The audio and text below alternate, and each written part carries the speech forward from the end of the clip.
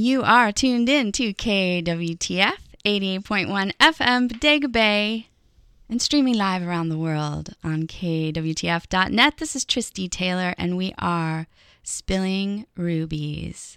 Because to create, one must be willing to be stone stupid, to ride upon a donkey and spill rubies from one's mouth. It's episode 28, and I am very excited to have a very special Sonoma County, California artist in the studio with me today, and you will meet her in just a moment. And I am so excited you decided to join us today, and we will talk to you very shortly.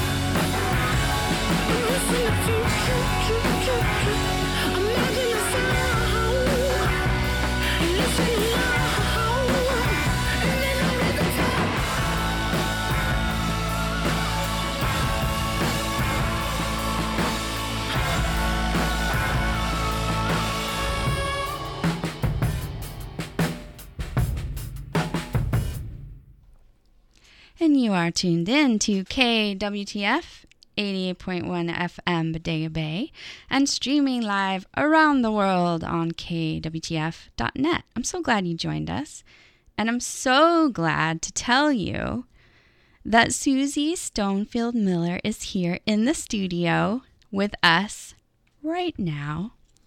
She's an artist, a writer, a mom, a wife, a teacher, a spiritual music leader, a handholder, a community builder, and an inspired life guide. And I'm so happy you're here, Susie.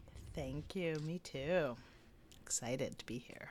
I'm excited that you're here too. I've been really wanting to sit down with you on the air. We've had great chats just hanging out, but I was excited to invite you into this space to share with the world a little bit about your art and your, what I would call community healing work. I don't know if you would call it that. Yeah, I'm definitely starting to see it that way. Okay, cool. Well, let's start from more or less the beginning. And maybe if you wanted to share with our listeners how you came to art, how you came to creating. What's your creation story, so to speak? I love that. My creation story. Well, I've been drawing since I was a little kid, since I could hold a pencil.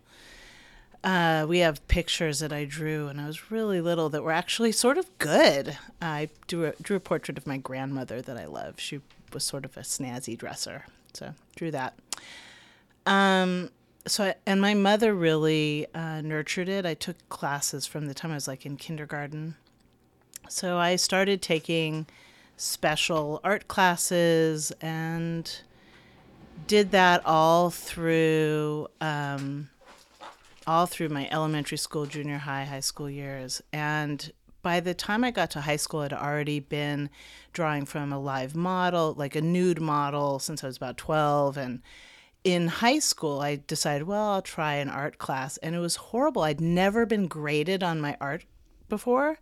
And I got a C. And I was seriously not a C student. But the reason was I refused to do it the way the teacher wanted me to do it. She would give us an assignment, and I just said, no, I'm not going to do it your way. I'm an artist. And so I talked to my cousin, who was an art professor at LA City College, I think. And she said, oh, just go talk to your counselor and tell him you want to draw from a nude model. And they'll freak him out and that you want to go to the Santa Monica Community College. So I did that. And so after one semester of taking art classes in high school, I went to the JC and started taking classes there. And then went on to UCLA for my undergrad and didn't know that I was going to study art there. But then ultimately that was what my major became, and I was an art student. But I was not really the kind of art student that was wearing black and black fingernail polish, and I wasn't cutting. No, I was before the time of cutting, I think. What year range are we talking about? We're talking about 1980. So, but I just wasn't tormented. I was sort of a well-adjusted person, I guess, and I loved making art. But I found that during the summers and things, I wasn't the person who was in the studio till 3:00 in the morning killing myself to make my art. I would make my art and have fun. And then I got to be a junior and was like, what am I going to do with my life? They didn't train me to do anything. It was fun being an art major. Got to do all sorts of things. And I took classes from amazing artists. Like Chris Burden was one of my professors, and he just died a couple of weeks ago, I think, actually. Oh, wow. But he was an amazing performance artist. He did some total groundbreaking work where he had himself nailed to the hood of a VW Bug. I don't know if you've ever heard of him. Yes. He was like this crazy sort of personality, but in class, this totally mellow guy, and so inspiring. So I had some amazing teachers like that. But then in my junior year, I just tried to figure out what I wanted to do, and I decided I couldn't be an artist because I didn't want to be a waitress. And that was really all I could sort of imagine doing from there. And so I went and got a teaching credential. I mean, actually, what happened before that was I went and talked to one of my professors, my painting professor, and he, because I was sort of having like a crisis about being an artist. And he said, you need to get mad. Technically you're a great artist, but you don't get emotional in your work. So you need to go get mad at me, get mad at your mother, whatever, go get mad. And I want you to work from that place. So I went back to my apartment and I taped paper up to my wall and I did some, now I know, expressive art. I was a senior. I was bringing this stuff to my critiques, and my peers, other students were like, what's wrong with you? Because I'd been technically, extremely proficient in every medium I was doing. Wow. And suddenly looked like she's gone off the deep end. But it saved me, at least as an art major, to finish out my career in school, because I needed that. I needed to express it. And he was right. I was pretty uptight about it. But I also decided to be a teacher, to go get my teaching credential. So I went to Berkeley, did that.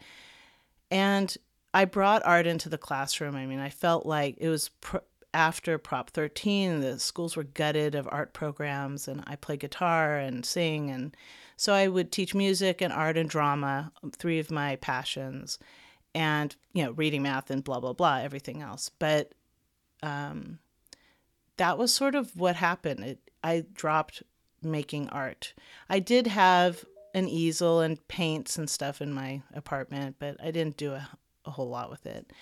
And then, many years passed. I taught for many years, and then I got married and had kids, and I taught myself how to sew and knit and all these different things, and crafts became sort of my art and raising my kids. And I actually took a little detour at one point.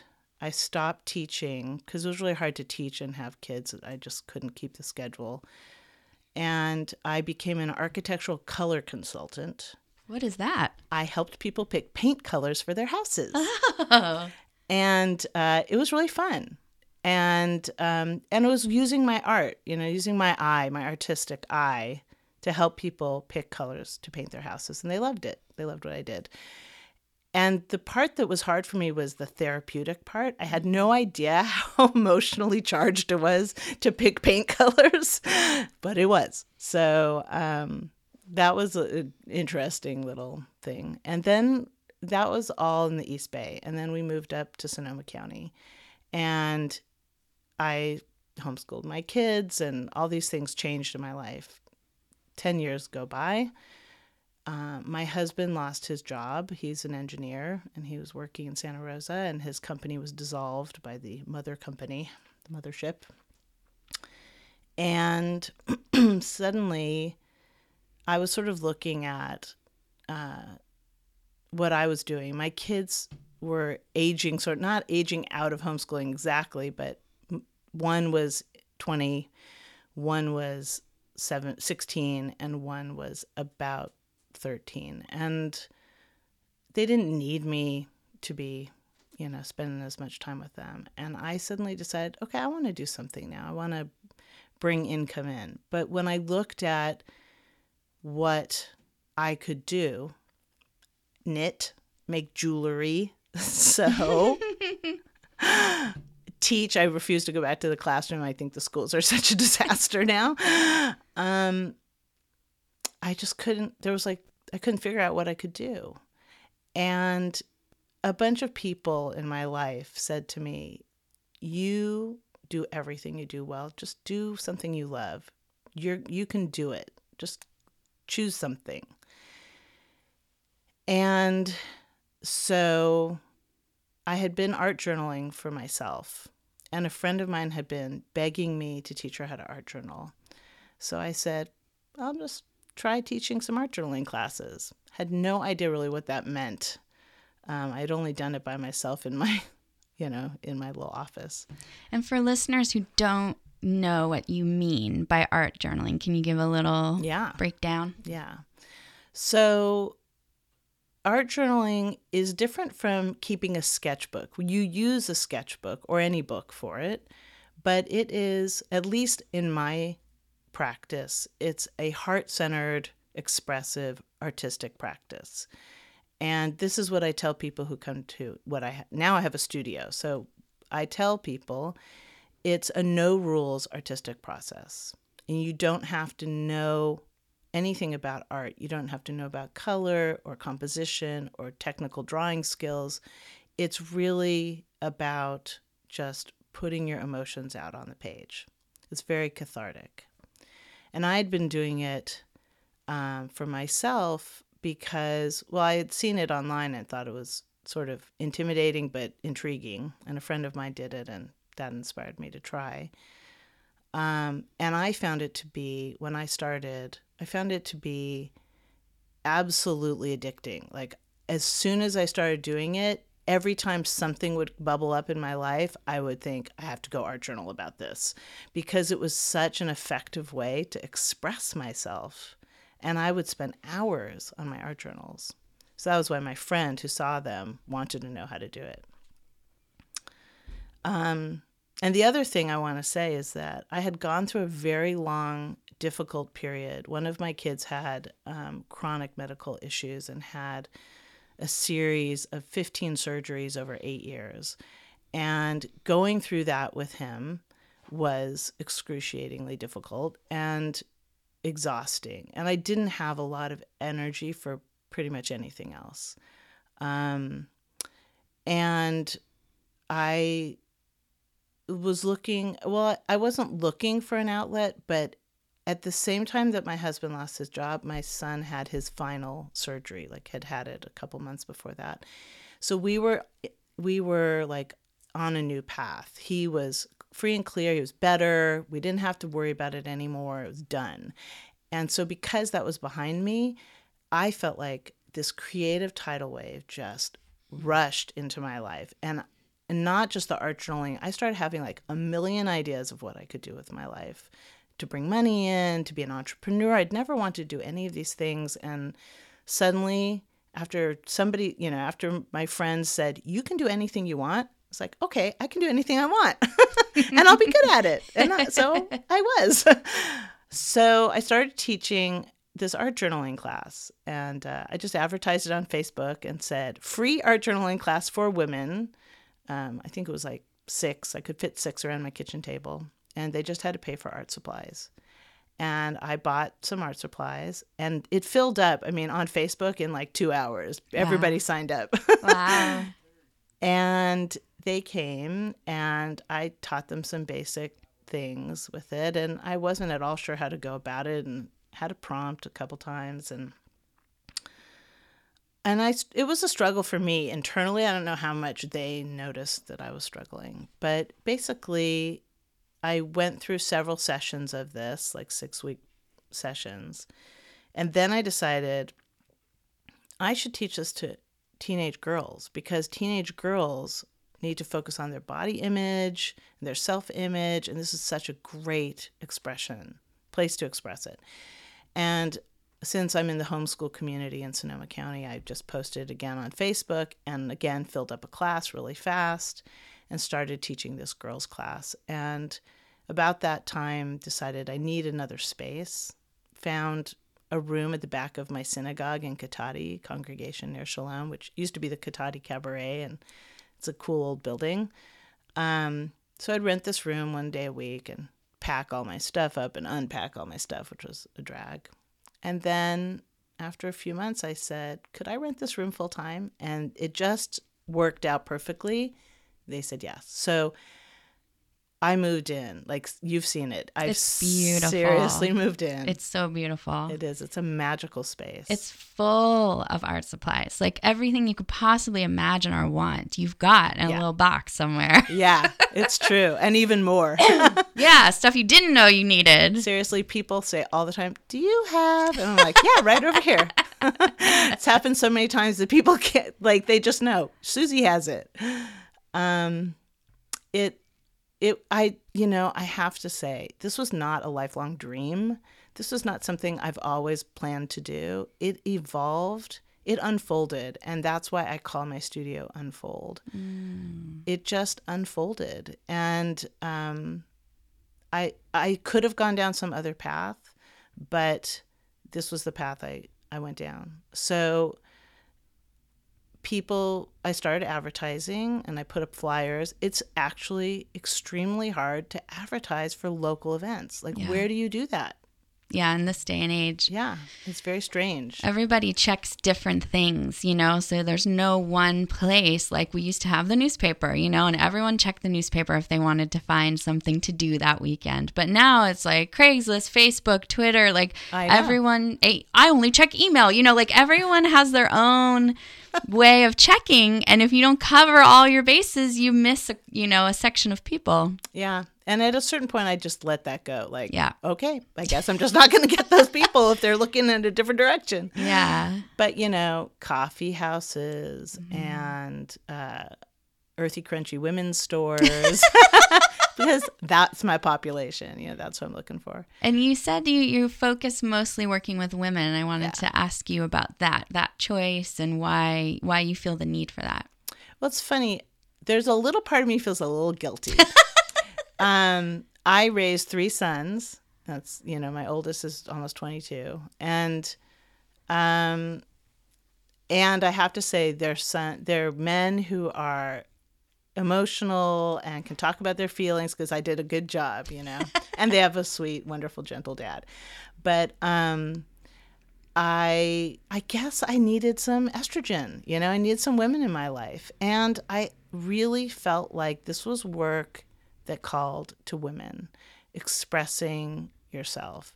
And what I've discovered is, oh my God, I had absolutely no idea how much women needed it. And it wasn't just an outlet for creativity, which is what they need, but to own their creativity. This has been such an evolution of learning for me. And what I have learned foremost is that what I'm doing is giving women who have never felt ownership over their creative selves ownership. They just didn't, someone told them, you're not an artist, you're not artistic, you don't have artistic talent. Or, so many people have told me they were in choir and someone told them not to sing. So they stopped singing for the rest of their lives. Yep. That's tragic. And for me, I never felt that way. I always owned my inner artist. I always felt creative and artistic. And so it didn't occur to me. I mean, that was naive, but it didn't occur to me until one woman after another came into the class and said, I'm not artistic. And so I've really learned how to hold that space for them. And so I hold space for tender hearts and guide inner artists. That's my passion now. And it's amazing what has happened for these women. My studio's been open a little over a year, and some of my students have been devoted students for that entire time.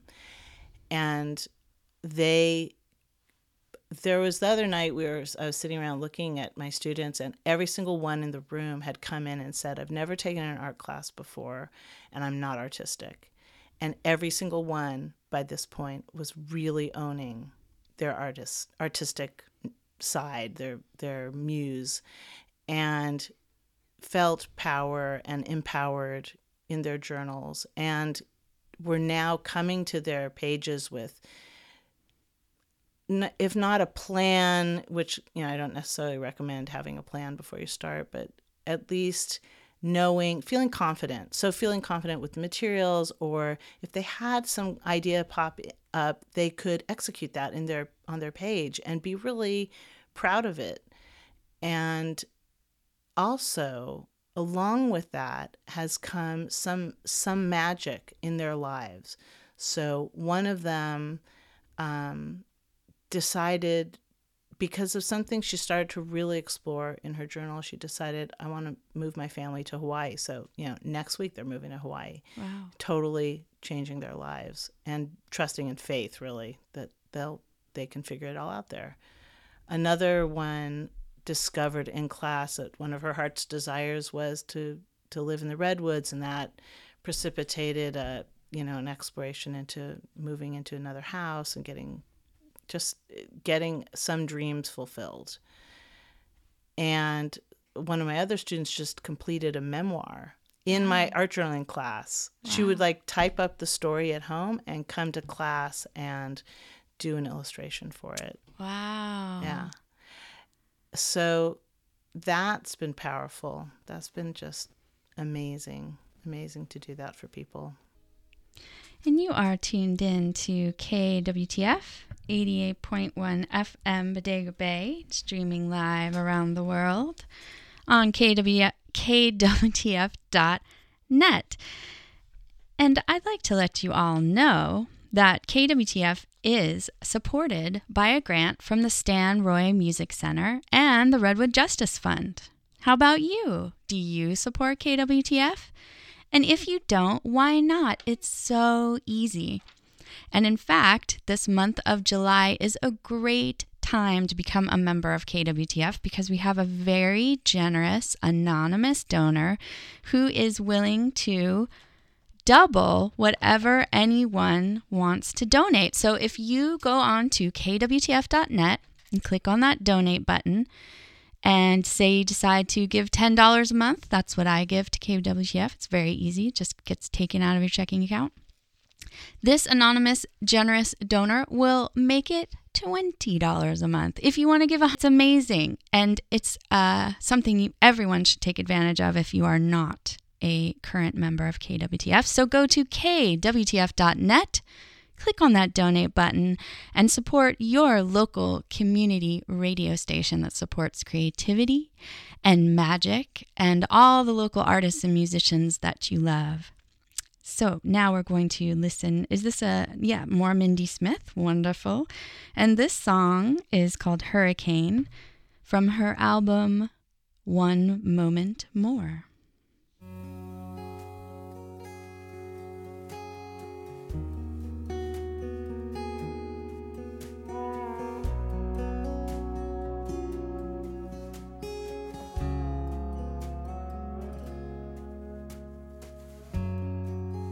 I felt the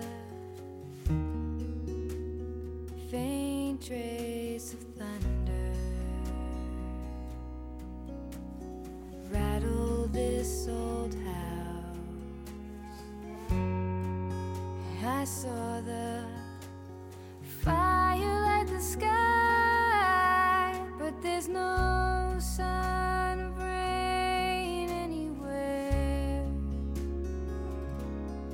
I need a hurricane to empty out this place. Seems it's the only way to salvage any sense I have left to move on.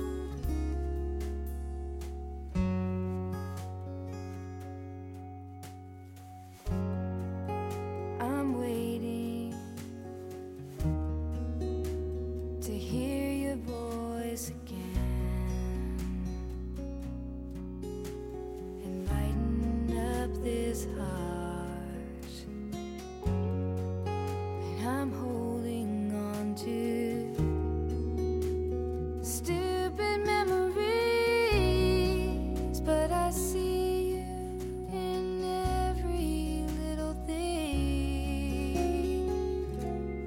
I need a hurricane to straighten out this place. It may be the only way to salvage any sense I have left to move on. I need a hurricane to ravage through this place. Think it's the only way to salvage any sense I have left to move on.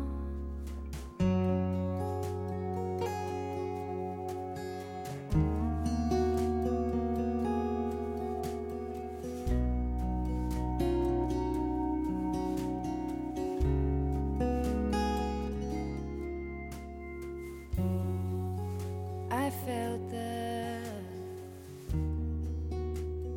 faint trace of thunder. Faint trace of thunder.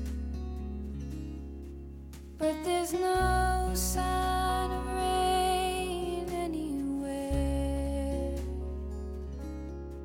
No, there's no sign of you anywhere.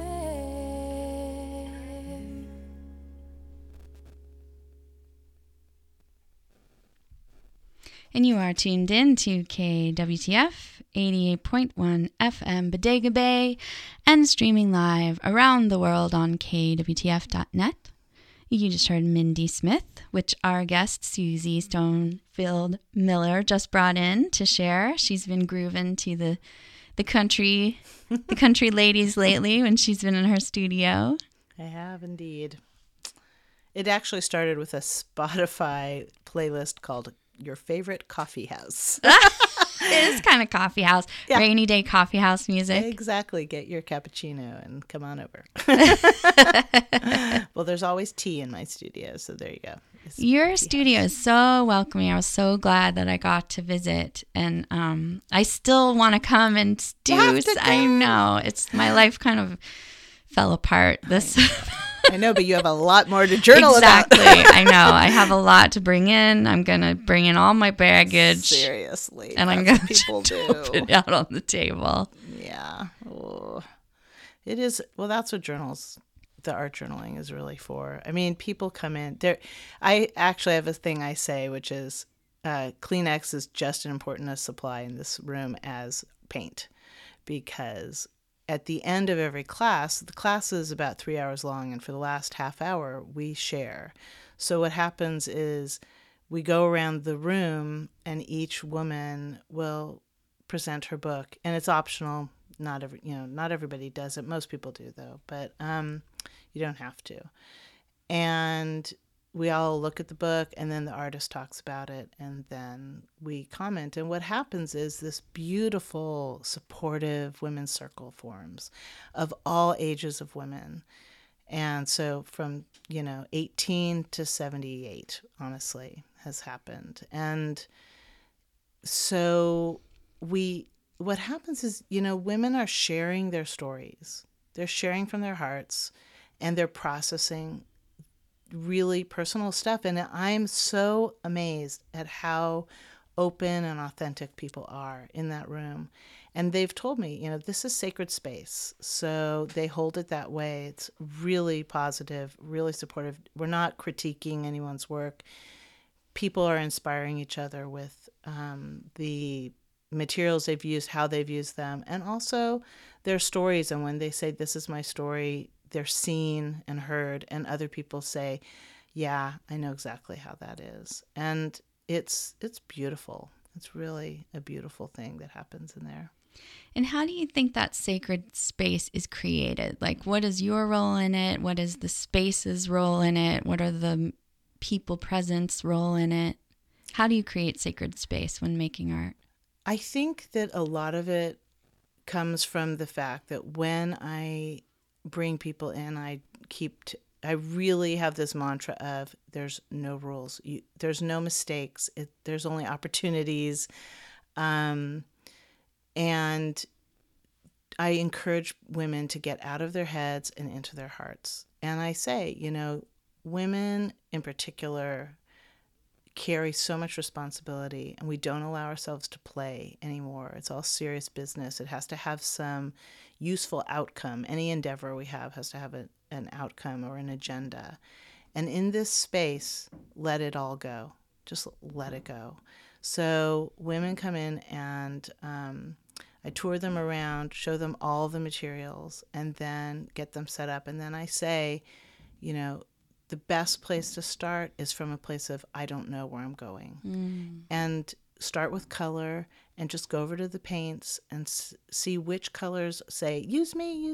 They wave their arms at you. And put those on your paper, and don't worry about whether or not they go together. Just don't worry.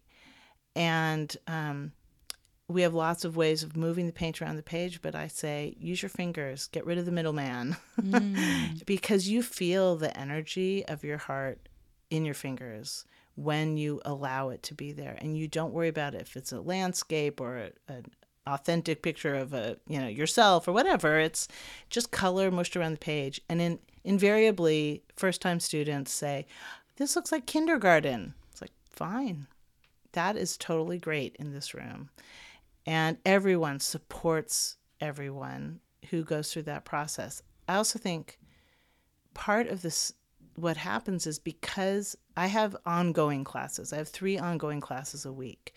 And so every week, almost every single class, there's a new person in the room. And your first class is free. So that's enticing. And a lot of people will come and just try it out. And so when a new person's there, the other people are already holding the space, you know. So some of them have been holding it for a year. Right, right. They really get it. Yeah, it really, I mean, it being in the back room of a synagogue aside, it feels very, when I was in your space, it felt like church to me in that sense of a spiritual gathering place. And it doesn't surprise me at all that people have been coming for over a year, and that it's a part of their practice, you know, whatever you want to name it, spiritual, creative, healing practice, that it's, you know, part of their lives, and they've woven it into their lives, which is such a gift that you give them. That's really fantastic. I've had their husbands thank me. What do they say? They say, thank you for what you've done for my wife. So people in their lives really feel the shift and the change. They see it. They see what happens when someone embraces their creative side and owns it and recognizes it. Maybe the best part is recognizing it for the first time. I do have women who come who all have an artistic practice. They love it just as much, because in my studio, they don't have any of the expectations that they have in their own studios. Yes, yes. You know, so I say let go, and they listen. And it's such a relief. It's freedom. And so it's freedom and creativity, and, you know, and I am a spiritual music leader also at the synagogue. I help lead services, and that is important to me. I don't bring spirituality in specifically, but I know how to create a spiritual space, I think. So. Yeah, it's a place you're comfortable facilitating and holding. Yeah. And there are twinkly lights. Yeah, there are, and they're cute. I turn them on even when I'm there by myself. Yeah, definitely. It helps. It is. It's a really, really beautiful space. I definitely encourage people to visit it. Yeah. And we were talking about various transformational ways of healing through this work. And I know that you're currently facilitating a workshop based around body image stuff. I wore my Love Your Muffin Top t-shirt. Love your shirt. I need one. Yes. So I definitely, as all women do, I think, have had my own body image issues and continue to have them. It seems like it's a lifelong journey. Like I'm certainly so much stronger and healthier and more loving of my body than I've ever been. And yet there's still a lot of work to do. I know. It's our lovely culture. Yeah. It's so sad. Yeah, I mean, that's where I came from. I have loved myself, but hated parts of my body for as long as I can remember. And so actually what happened was I was invited to do a studio, and like an open studio of my work, and I started to create some new work out of a journal on panels, and it became an exploration of my body shape and shame.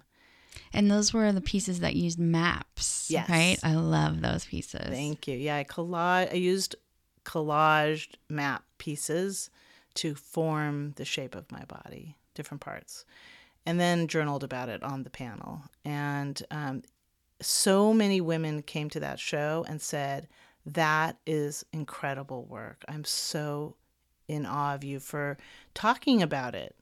And so that weekend, this was just in April, that weekend I decided, okay, I think we need to do some work with this. So I created a program called the Body Passion Project and launched it, and it sold out. And so tonight is the 4th week of it. And oh my goodness, opened a serious can of worms. The first night I got home from class and couldn't sleep. I was so rattled by the power of the emotions that were in that room. Wow. And we've been doing very directed journaling activities and guided meditations. And the topics have been, looking at your body like a landscape, wabi-sabi, which is such an incredible Japanese aesthetic of honoring the flaws. And then kintsukuroi, which is the next part of it, which is where they fill the cracks in pottery, cracked pottery with gold. So, for instance, the art journaling prompt that night was, find your flaws and line it with gold. Do your page from that perspective. We also did inhabiting your body. I mean, women spend a lot of time not being in their bodies because they can't bear it. Right. So that work, the territory that I have wandered into with that work is really powerful. And I know women are asking me to do more work like this, and in other areas too. What other areas? Around illness, and recovery, around loss, and and relationship, things like that. There's stuff is I'm starting to notice threads come up, and people are wanting, some people want to come to the regular classes. They don't go quite so deep and dark. Some people do on their own, but the sort of general feel in a regular class is not quite so intense. But I've wandered into this territory and realized I need to be doing, this is healing work, and I need to be facilitating it more. So I'm going to go get more training. I know, that's so exciting. Yeah, I'm going to work with Natalie Rogers in her program, the Wow. Person-Centered Expressive Arts program. Cool. So, yeah, I'm very excited. Yeah. And who knew? Who knew that this was going to lead you to a new place of unfolding? Yes, exactly. That word comes up not just for me, but everyone in that room. It's amazing.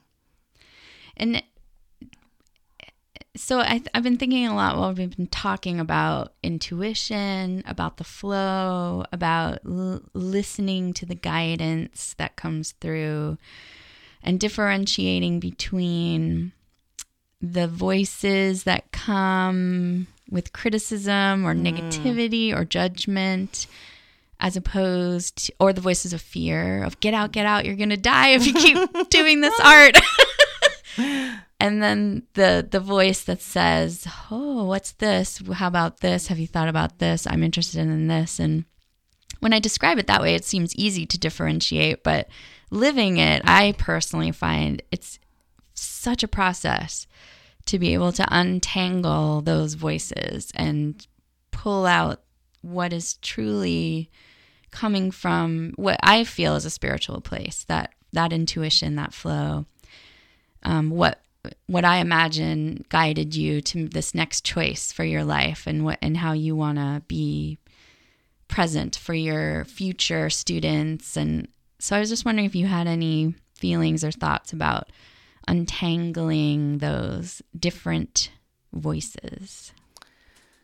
I think, well, I've done pages where I write down all the things my inner critic says to me. And it's fun to do that because it really is like a dividing line. Like I create a box, I put it all in there, and then I can put it away. We've even done activities where I've had people like journal a page with a picture of their inner critic monster or whatever, and then write all the things down, and then we go put it in the hall outside the classroom. I love that. I love that. I heard Orly Aveniri say once, the mind does not play well in this playground, so take the mind out. She's an art journalist I love. Mm-hmm. And so that's what I tell people. Just turn that off. Get out of your head. Get into your heart. And every time your head, peeks in or speaks up, let it go. Say, thank you very much. Don't need that. That's how I work, almost always from an intuitive place. And that's that place of not knowing, not having the agenda. Right. And so I think it's about awareness. the more you can be aware that that's your mind speaking, not your heart, and you go back to your body, you go back to what your sensations are, and let them guide you, and also turn off the judgment. I mean, women are seriously good at judging each other and themselves, so it takes practice. But they learn how to do it, to turn off the judgment and allow it. Just allow whatever comes out on the page. I also show lots of examples of pages where I got to a certain point and said, like a page where I did these fairies and I didn't have any idea why. And then I let it go, and a couple months later came back to it and had sort of an epiphany about what it was about and journaled on it and did all this other stuff. Months and months later, had a tarot reading done. Oh my goodness. And I started thinking about that page, and it was like the representation of this reading. It was sort of freaky. Wow. But it basically was about my intuition, because of course you can read all those things, however you want. And so it's just listening to it. And your intuition often is a foggy mess. That's okay. Right. It's not necessarily a clear bell ringing or a giant red neon arrow pointing to the next place. Wouldn't that be nice? Yeah, it would be great. That'd be boring, actually. Right. I know. Then it'd be oppressive. Like, oh, really? I'm not going to go that way. Right. Then you'd have conflict with your totally. intuition.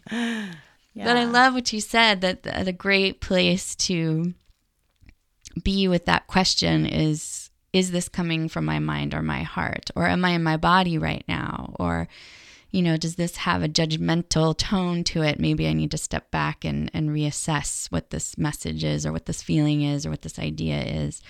I love that that way of differentiating, because I definitely have my own critics, as we all do. I think we actually talked about this when we were hanging out in your studio, but it was so empowering for me to name all the facets of my critics, because there's a whole family of them. And one of the first ones I identified was Goethe, and she's this German dominatrix. And she's just like a workaholic. She's the workaholic in me who, it's never enough. I'm never doing enough. Like, those dishes are dirty and you should go wash them before you paint. Again. Yes. And it's, through a lot of the work that I've done in my life, especially like working with Carl Jung's teachings and Jungian dream work, knowing that even the most shadowy character has a gift. And so it's helped me a lot. Instead of like just banning Goethe, although I love making her go outside. I'm like, go pull some weeds, Goethe. And she's like, oh, okay, I pulled the weeds. Like she loves jobs, if I can keep her entertained, then I can paint and relax. So it was nice for me to kind of understand where those characters can be helpful, that they're not just here to sabotage and destroy, that they actually all stem from a place of trying to take care of me, that all of those voices come from that place of wholeness, I think. Yeah.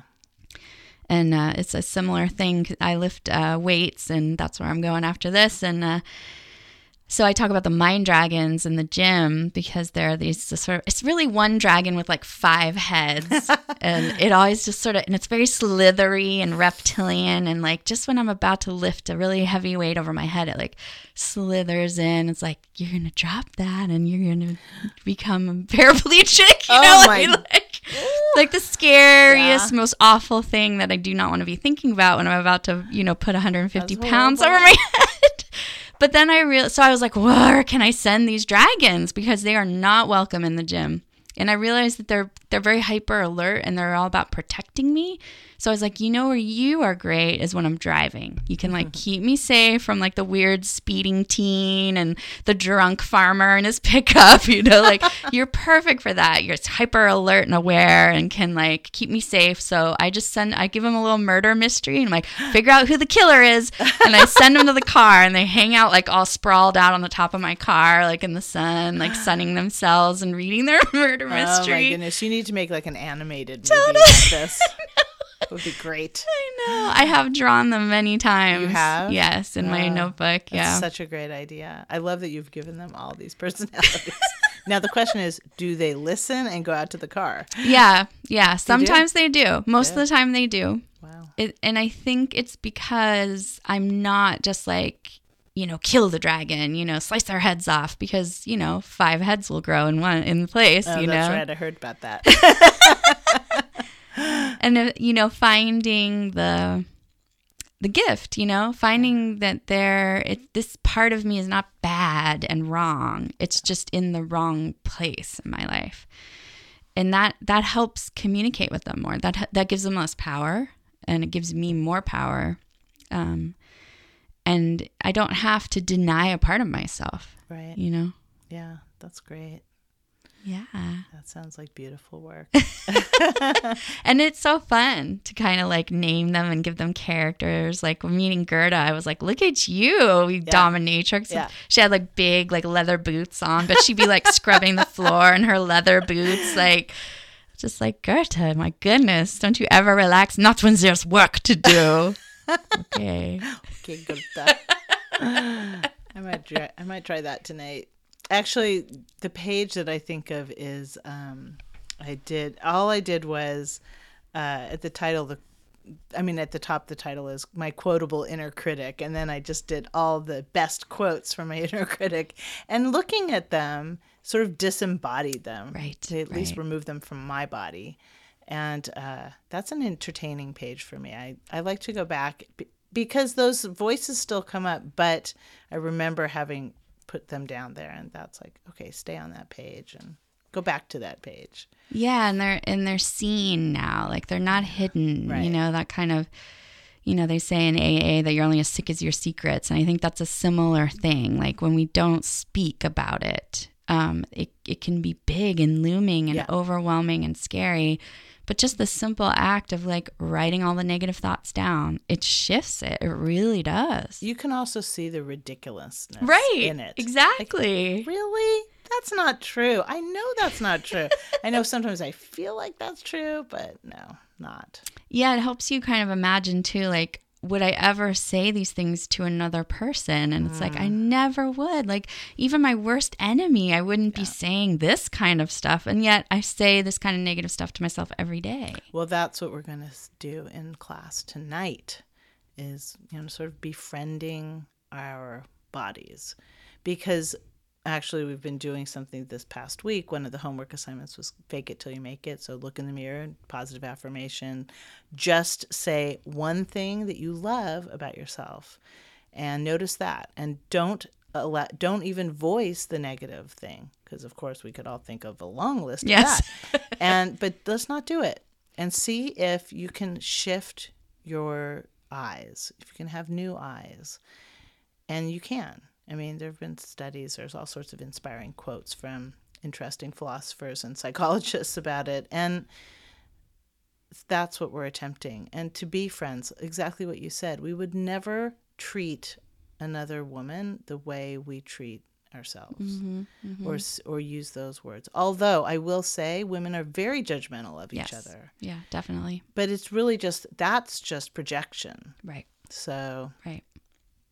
I also find too, like when I discovered the fat activist movement, which was really, and fat in this sense is really being used as, a descriptor term, just like thin. Thin is not negative or positive. Fat is not negative or positive. And there's a whole movement online, if anyone is interested, and just, search fat activism and you'll have a plethora of resources, including images. And that was a huge shifting point for me. Like I'd already stopped reading, Hollywood magazines and stuff. I knew that was bad for me. It wasn't interesting to me anymore.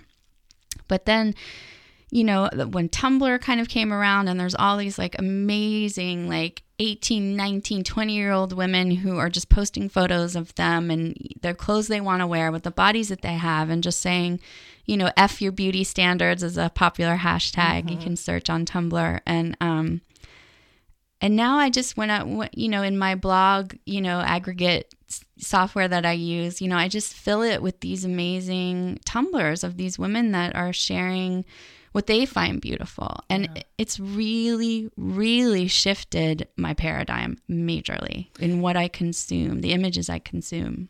I also think there are a lot of women doing body image adjustment programs out there, you know, rather than diet. Right. It's about accepting and loving your body. There's the body image movement and The Body Is Not an Apology. Those are all, you know, websites you can go to I love it. I feel like I'm in sort of this crest of this wave in having started this class. And women, but I will say it is not easy and it's not going to be quick. Right. Women. Right. Well, Susie Stonefield Miller, how can people find you and your work and your workshops? Tell us your resources online where people can find you? Just look for a flyer. No, go to your local coffee shop. If you're lucky, and look at the bulletin board. I'll have someone won't have taken my postcard down. That's right. My website is unfoldart.com. So that's easy, unfoldart.com. And I have a list of classes there. And I'm also on Meetup, and it's good. Art Journal Sonoma County at Unfold Studio. So if you just did Sonoma County and art journaling, you would definitely find me. And your studio is in Katati. And my studio is in Katati, which is just north of like Petaluma, basically, and south of Santa Rosa. Only an hour from the Bay Area. Yeah, it's an easy drive. It's really not far. And first workshop is free, so people can come check out your studio and see if they jive with the scene. Right, and I have 3 ongoing classes a week, although the schedule's a little wonky this summer because of summer. But generally speaking, we have other fun workshops. Like this weekend, we're having a slumber party in the studio. Fun. Yeah. So people have been begging me. We want an all-nighter. So wow, hardcore. Seriously. I think I'll probably go to bed before everybody else. Like, I've curl up in the corner. Good night. But yeah, please come check out my website. I have videos, tutorial videos. I have galleries of my pages and some of my students' pages, and a video with a tour of the studio, so you get sort of a sense of how amazing it is. People literally walk in the door and their jaws drop. That's what happened to me. I was amazed. It's a super, super place. Yeah. So, yeah. And you're a super, super person. Thank you. Oh, I'm also on Facebook. Yes, good. Find me there. Find it you. all. You're a super person, Tristy. Tristy Taylor in your muffin top t-shirt. With my muffin top underneath. Yeah, me too. Well, thank you so much for visiting. I'd love to have you back. Maybe when you unfold more and want to share some new things, I'd love to have you back. More expertise. Even more. And thank you everyone for tuning in to Spilling Rubies. We are bringing episode 28 to a close. Please support KWTF. Go to kwtf.net.